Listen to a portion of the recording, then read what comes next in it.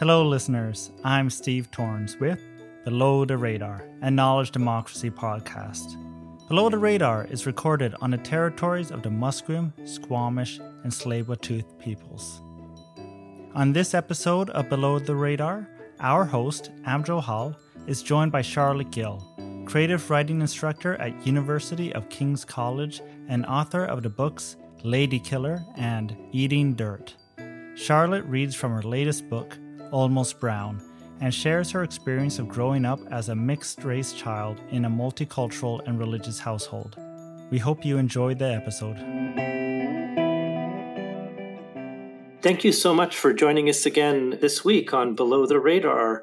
We have a very special guest with us today, Charlotte Gill. Welcome, Charlotte. Hi, thank you so much for having me. Yeah, Charlotte, I'm wondering if we can begin with you introducing yourself a little bit. Yes, I am a writer of fiction and narrative nonfiction. I am currently living in Cathet within the ancestral territory of the Tla'amin Nation. I was born in London, England to a Sikh father and an English mother. And most recently, I am the author of a book called Almost Brown, a mixed-race family memoir. Well, Charlotte, it's been great to speak with you again. And we were just talking before you did an event at SFU over a decade ago about one of your previous books. And before we talk about your current book that's out now, wondering if you can speak a little bit about your previous books. You had a collection of short stories, Lady Killer, and your book, Eating Dirt, on your life as a tree planter. Okay, so I'll go all the way back to the ancient history, it feels like, of Lady Killer, which was my first book, a collection of short stories. They're set, for the most part, actually, in Vancouver. I lived in Vancouver for about 25 years and then moved to the Upper Sunshine Coast, I think right around when my second book was published, which I'll get to. And I always thought that I would be a fiction writer for the rest of my career. And then somewhere along the line, I just fell into this realm of creative nonfiction, which is where I've gone for the last two books. And although I really deeply love fiction and I have been writing and publishing short fiction in smaller forms ever since then, I have mostly written books in the form of narrative nonfiction, which is works that tell a factual story, but they also have a really prominent storytelling element, which was the approach I took with my second book, Eating Dirt. It is a tree planting memoir, and it covers the 17 years that I spent working in the forests of British Columbia as basically an industrial scale landscaper. I planted trees, 1 million of them, all over the province and in other provinces in Canada as well, and really felt as if I had never read that story before. I had never really heard about tree planters out there in anything other than, very short magazine articles, often written by people who were not part of our community. So that's really where I started my nonfiction journey. And now I have moved on to something quite a bit more personal and intimate. It's a family story. It's about my siblings, my parents growing up in a mixed race family. And, that has been a completely different adventure. So your new book, Almost Brown, it will have been out a few months by the time this episode comes out. And so let's start with where it came from, the impetus to write this story. Were you hoping to write a book like this for some time? How did you find yourself on this project in particular? I have a lot of writer friends, and many of them have written memoirs about childhood and family. And I think one thing we all say we have in common is that these stories are sort of rattling around in our brains almost from the moment we start writing our first pages. And maybe it's a question of, how am I going to tell the story, or when would be the right time to tell the story? But in a way, the material always kind of lives with us. But I think my story that I wrote about was slightly different in the sense that it really goes back to the story of my parents meeting, which was kind of the genesis of our very unusual family, even if I didn't realize when I was a child that we had an unusual family. My parents met in the 60s in London. They were both in medical school.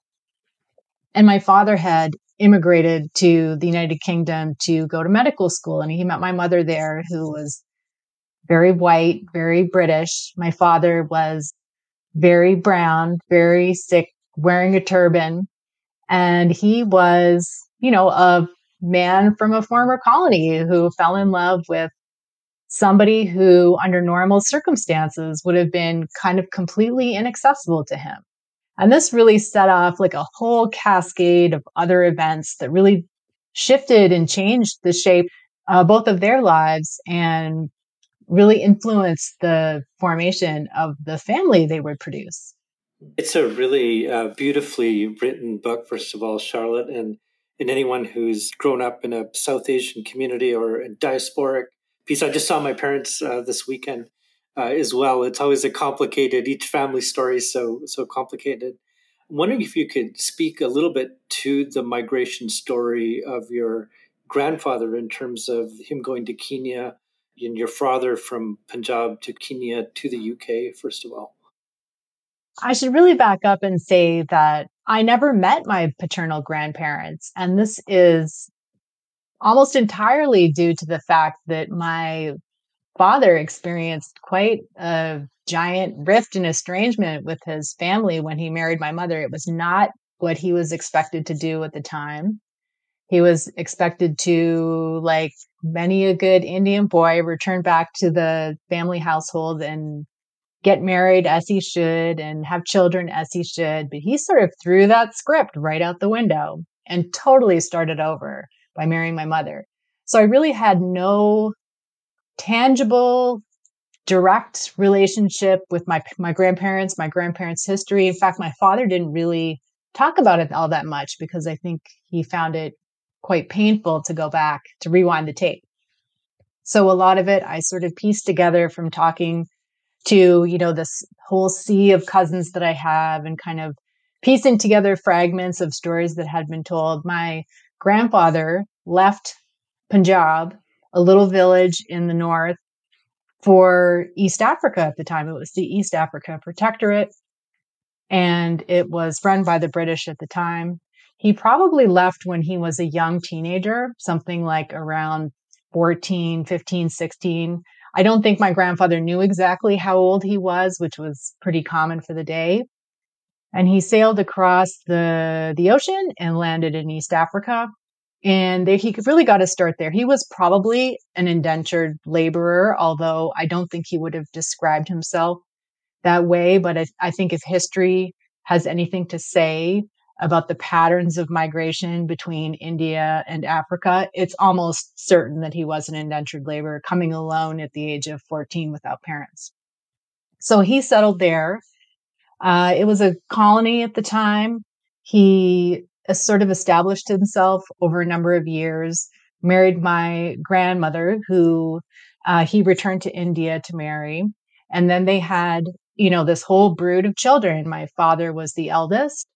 And then when my father came of age, he decided that it would be perhaps a good idea to go to the UK and to study medicine. And he received a scholarship from the government in the UK at the time because they were, really funding an influx of doctors into the country because the new medical health service had been formed there. So my father was part of that lucky wave.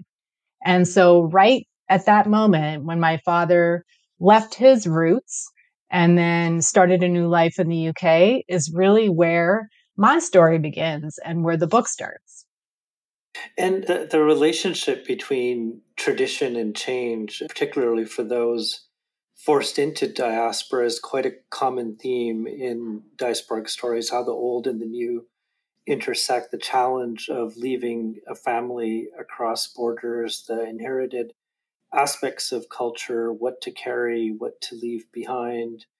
And I'm wondering, and of course, this impacts generations down the line as well, and is certainly part of the story that you share. And I'm wondering if you can speak a little bit to those inherited, the upbringings and culture, the inherited weight of both of your father and mother in terms of how you've tried to come to terms with it in the book. I think there's so many different versions of the diaspora. Probably there are some very common themes. I think that in retrospect, we kind of think of our family histories as something that was designed or that happened according to a plan, but probably a lot of it happened by accident or by fluke, or someone was generous. And these little pivot points kind of really influence where people end up in the world. When I dug a little deeper, I started to see some of those little fulcrum points that had sort of springboarded my parents from one place to another. My parents they were different kinds of immigrants. My mother had come from the UK. When she landed in Canada, of course, she would have been surrounded by many people who had also immigrated from the UK. But when my father arrived in the early 70s, there weren't that many South Asians in Canada, and it would have been definitely a more isolated experience than it is today. When there are something like over 1 million South Asians in the greater Toronto area alone. So I think the one thing that they had in common is that they had both come from, in many ways, very traditional kind of conservative backgrounds. My mother was Catholic, Roman Catholic, and she had come from a fairly conservative family. And my father, of course, was informed by the values of his parents, who had kind of arrived from the village in the years before partition. And in many ways, that culture had been sort of frozen in time. You know what I mean? And on the one hand, I think that they were very different culturally speaking. And they sort of shared this emotional understatement, this conservatism. And then, of course, you have that classic thing that happens to families who immigrate where, you have old traditions, old values that become very important to the parents' generation, the first gen immigrants. But then, of course, they go on to have kids who are second and third gen, and they introduce an element of, certainly in my case, kind of chaos into the situation because, of course, everything is new about North American culture. And, that further complicates and enlivens things in a household. I'm wondering if you'd be willing to read a passage. I think I'm going to read a passage from a chapter that is fairly early on in the book. It's called Limbo. And it's about this negotiation that my parents had between what religion would be practiced in their household. Because, of course, they came from two entirely different religions that had in many ways conflicted, historically speaking. But I don't know if they had ever really discussed how that would shake out in our family life. And what my father decided was that he really wanted nothing to do with us going to church. And that is essentially where we started our spiritual education. I'm going to read briefly from that. We learned about the afterlife from TV, a verboten device as decreed by our father, even though he watched it himself, as did we. We sat before the screen at point blank range, soaking up its blue rays with copious abandon whenever he was out of the house. Hell was depicted in our favorite cartoons, a place with trapdoors that opened to underground caverns of soot and torment. And here guilty dogs and cats were boiled alive in cauldrons or lowered into blazing conflagrations, each flame alive, animated, and diabolically sentient. It was just like the tree of knowledge in the Garden of Eden. True learning, it seemed, was always tied to a hidden crime. Christmas was followed by mysterious, unnamed rituals secretly honored by our mother. She quietly returned to the house with dabs of ash on her forehead or wizzled palms fronds given as favors from some kind of grave event she'd attended without us, all on her own. By then, our mother had been forced to reveal a disturbing tenet. To get into heaven, you had to be baptized, a rite involving blessings and the dribbling of holy water over a baby's forehead. This water was extra special, according to my interpretation, heavy and steeped in magic. Our mother had been the recipient of this mystical rite, but we had not been, according to our father's wishes. What would happen to us then? We found out that there was yet another realm for cases such as ours. We were destined for a floating space in between heaven and hell. It was neither good nor bad, like a waiting room in forever, which, although obviously better than hell, still did not sound like much of a party at all. If we were very, very good, limbo was the best we could hope for. Beautiful. There's a real tenderness in the book and how you speak about your family and walk through the complexity of it. And you joyfully describe your 70s and 80s upbringing with Reagan politics, TV dinners, and cereals. This is, I think we're roughly the same age. So this I totally know this and remember this myself. And I'm wondering if you could share a little bit about that. You described it as a kind of free range childhood. Yeah, I grew up in the 70s and 80s, and the way my parents approached parenting was probably totally common and usual in some ways for the time, and then in other ways, completely unusual.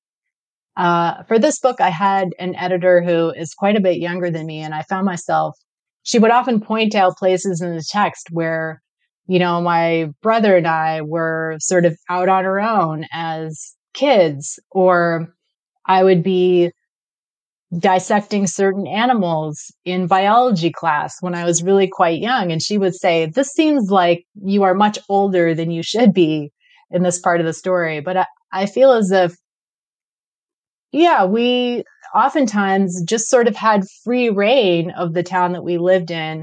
We walked to school from the time I was, as long as I can remember, from the time I was in kindergarten beyond. I don't think my parents even knew how we got to school, to be honest. I don't think they knew where we went on our bikes and on foot. We kind of roamed everywhere. I don't think they knew where we went until it was time to come home for dinner. But that was fairly standard at the time, I think. Where it became unusual is that my parents were, in many ways, although they had come from the 60s, which was a very radical time, the moment of their meeting, I think they had been in many ways kind of swept up in the moment of what was possible socially and even politically. But once they arrived in North America, I think they sort of leaned back pretty heavily on some of their more traditional ways of doing things. And so, for them to have these children in the house, I think they worried that we were going to turn into these grass-stained barbarians who had no table manners and didn't know how to do math.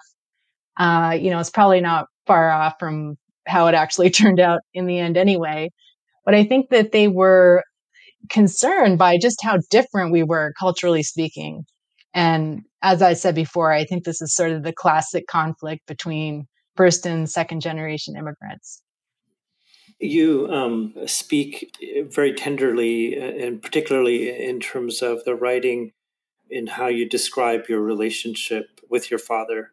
And having Punjabi parents myself, there's so many nuances and strangenesses to it.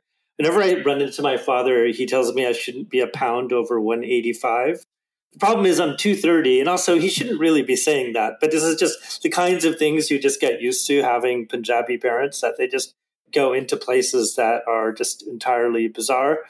But wondering if you could, speak a little bit to the complexity of the relationship with your father that is a big part of this book in many ways. Yeah. So, a lot of this book, I describe what it was like growing up with my dad and what it was like having a brown man for a parent who had come from such a traditional upbringing, but at the same time, was in so many ways a man of the Western world. I think he embraced it with both arms, even if it didn't always love him back.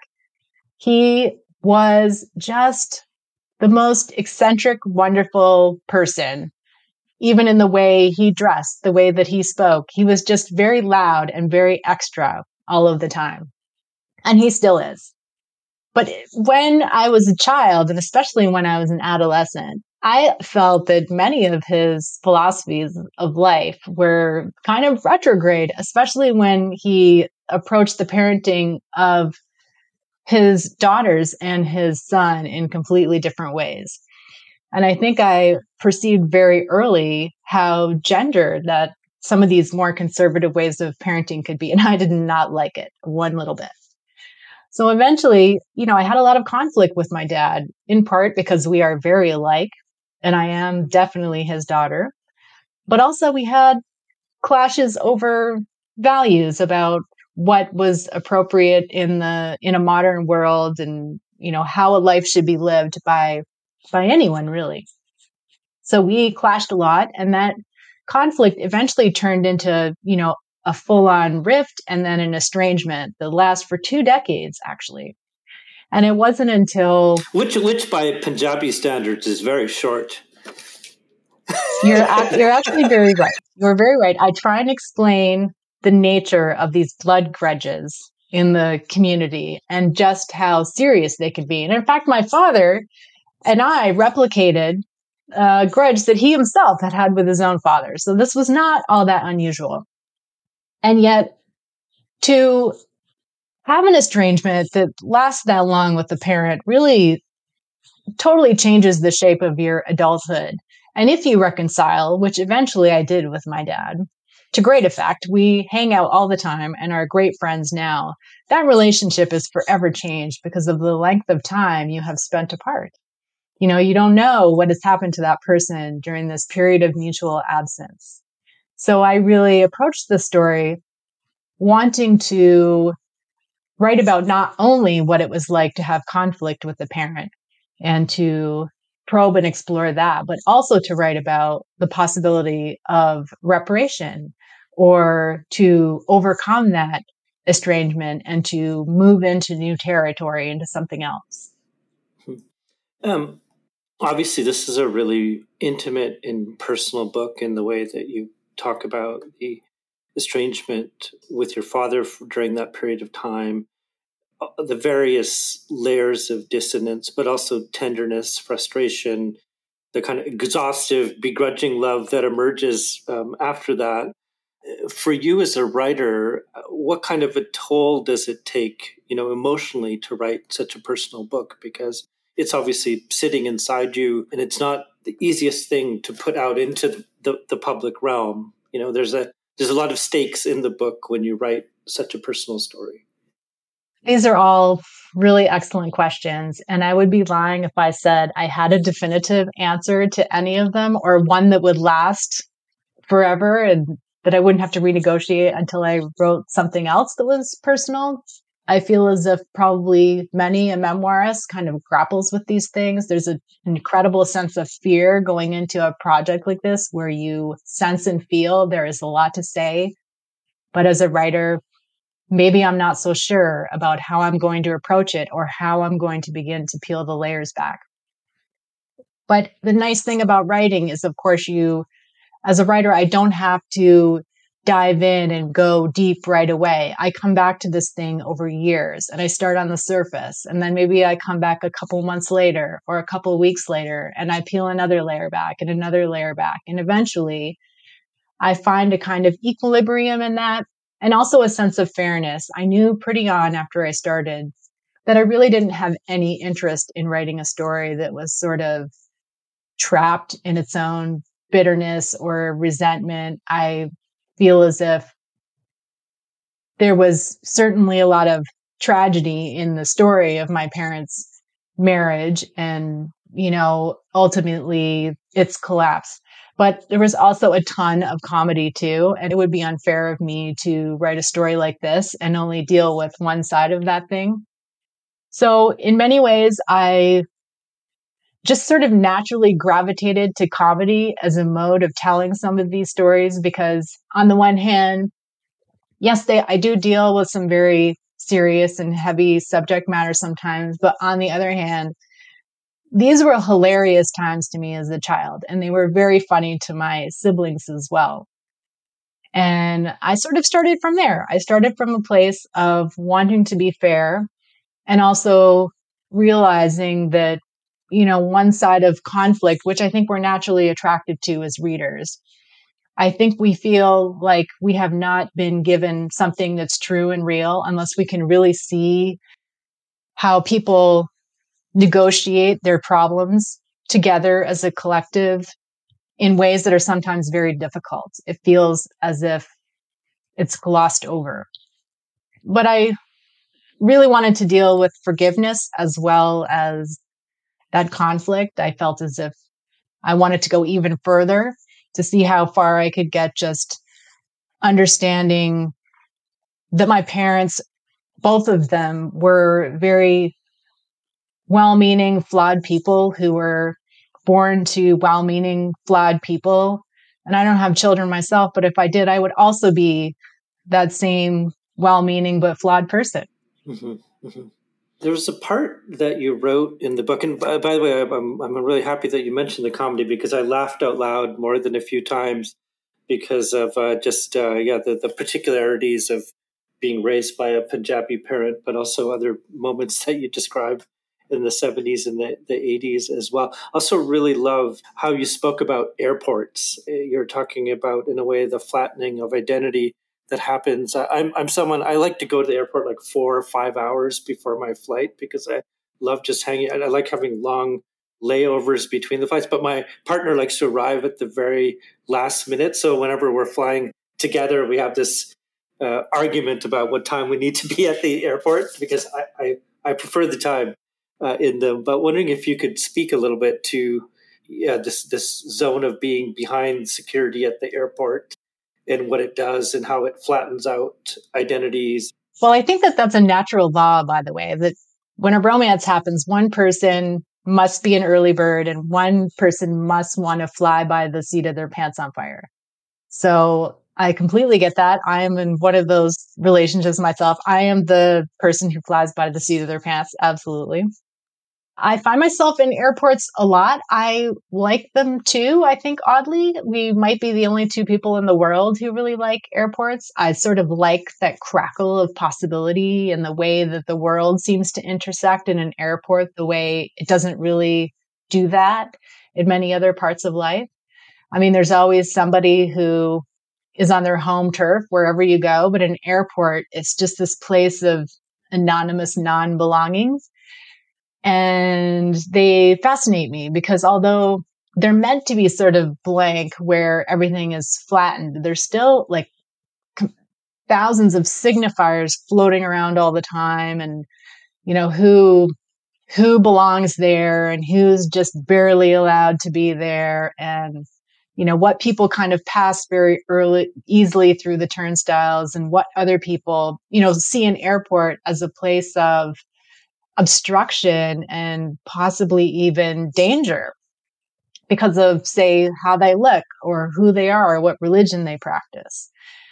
So these things are really interesting to me. I take the book in a different direction at around about the 3/4 mark, and I start in an airport. It felt like a nice way to begin a new chapter.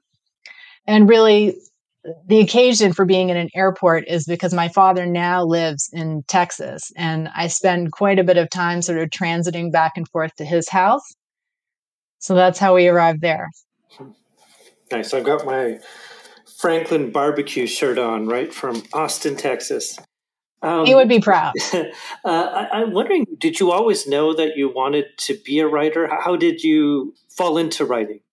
Seeing that you come from the Punjabi community, I'm so happy you asked this because you will understand the complexity of announcing to your parents that you would like to be a writer or in anything in the arts, an actor, anything like that.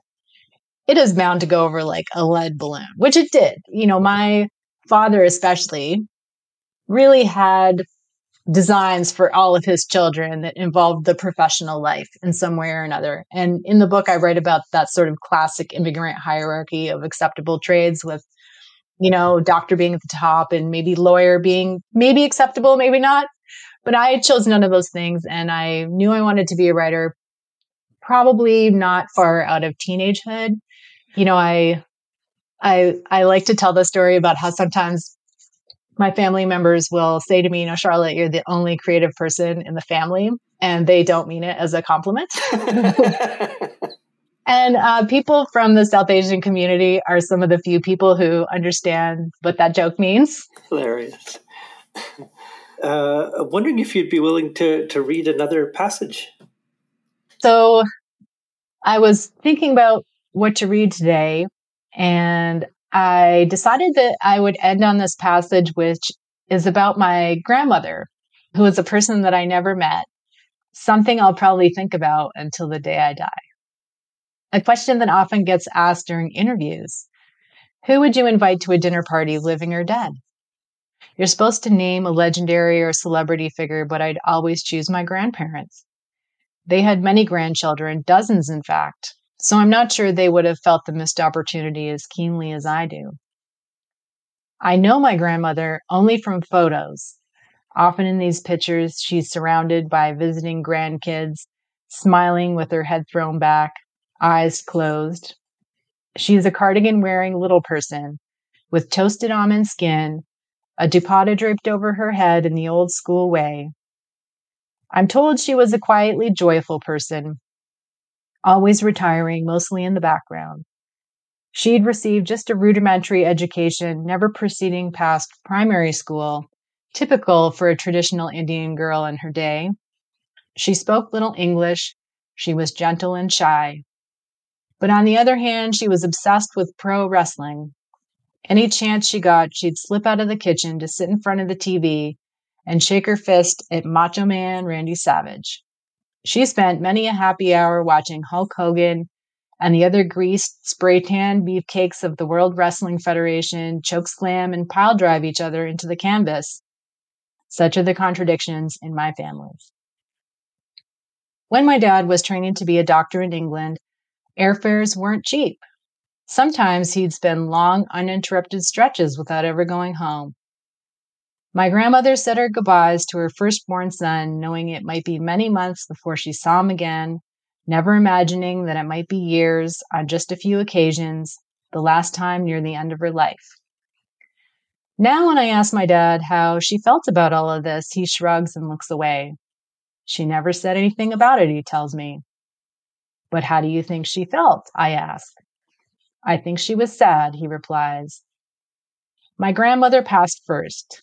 She died of cancer. My grandfather lived until his late 80s. After they'd both gone, the family home remained there in Kenya, the suburbs grown up around it. It was rented out for many years and then eventually sold, cutting that family tether. Thank you for that, Charlotte. I wanted to ask about, there's this moment where the book has been written before it comes out into the public. And so what sits with you as a writer when it's in this space? Like, what are your anxieties and excitements in this moment before the book fully heads out into public view? Oh, it's terrifying. It's like the worst time ever for a writer. It's very thrilling and exciting in some ways to know that, people are reading it who I don't know for the first time. And I can't envision the circumstances under which they're sitting down with it. It's terrifying, but it's also like an exciting time. A writer can't be a writer really without being published and having an audience. I really hope that it connects with the audience that I had in mind for it, which I think is people from the Punjabi community and second-gen immigrants and third-gen immigrants, as well as people who are mixed race. Because in some ways, when I was a child, there were really no stories, no narratives that would give me a sense of being part of something bigger than myself. I shared the experience of being biracial with my siblings, but I really had no idea that that word applied to me until I was practically an adult. So I wanted to explore that idea. I mean, I know kids today, they have no problems with being mixed at all. They know exactly who they are. They're very proud of it. And I think that that's wonderful. It's amazing, in fact. So yes, it is kind of a harrowing time to have a book out in the world. But, I think especially writing something like nonfiction where I put so much into it myself, it's really one of those things that as a writer, I give up control completely and send it out to the world and just hope for the best. Charlotte, you teach creative writing as well, and I'm wondering the process of teaching and being around students. What do you get back as a writer in teaching writing, being around students who are carrying out their own creative projects, how that also shapes or informs your own writing. It's tremendously reinvigorating because, the process of writing and doing research, it's output, output, output. But being able to sit in classrooms or in online communities and talk about what writing is and how it functions, these are really very special conversations. I learn a lot from my students, a ton. I get a sense of what people are working on right now before it ever sees the light of day. What somebody's working on right at this very moment, even if they were able to find a home for it tomorrow, the world wouldn't see it for another 2 years. So I feel very privileged and lucky to be able to just be a part of what other people are working on. I feel as if with nonfiction, especially, it's extra important because, sometimes I work with people who come from communities whose stories are not out there really, or they feel as if they've had challenges being promoted or published in a traditional setting. So times have really changed a lot in the last 10 years. It's a really exciting time to be a writer from a historically underrepresented community.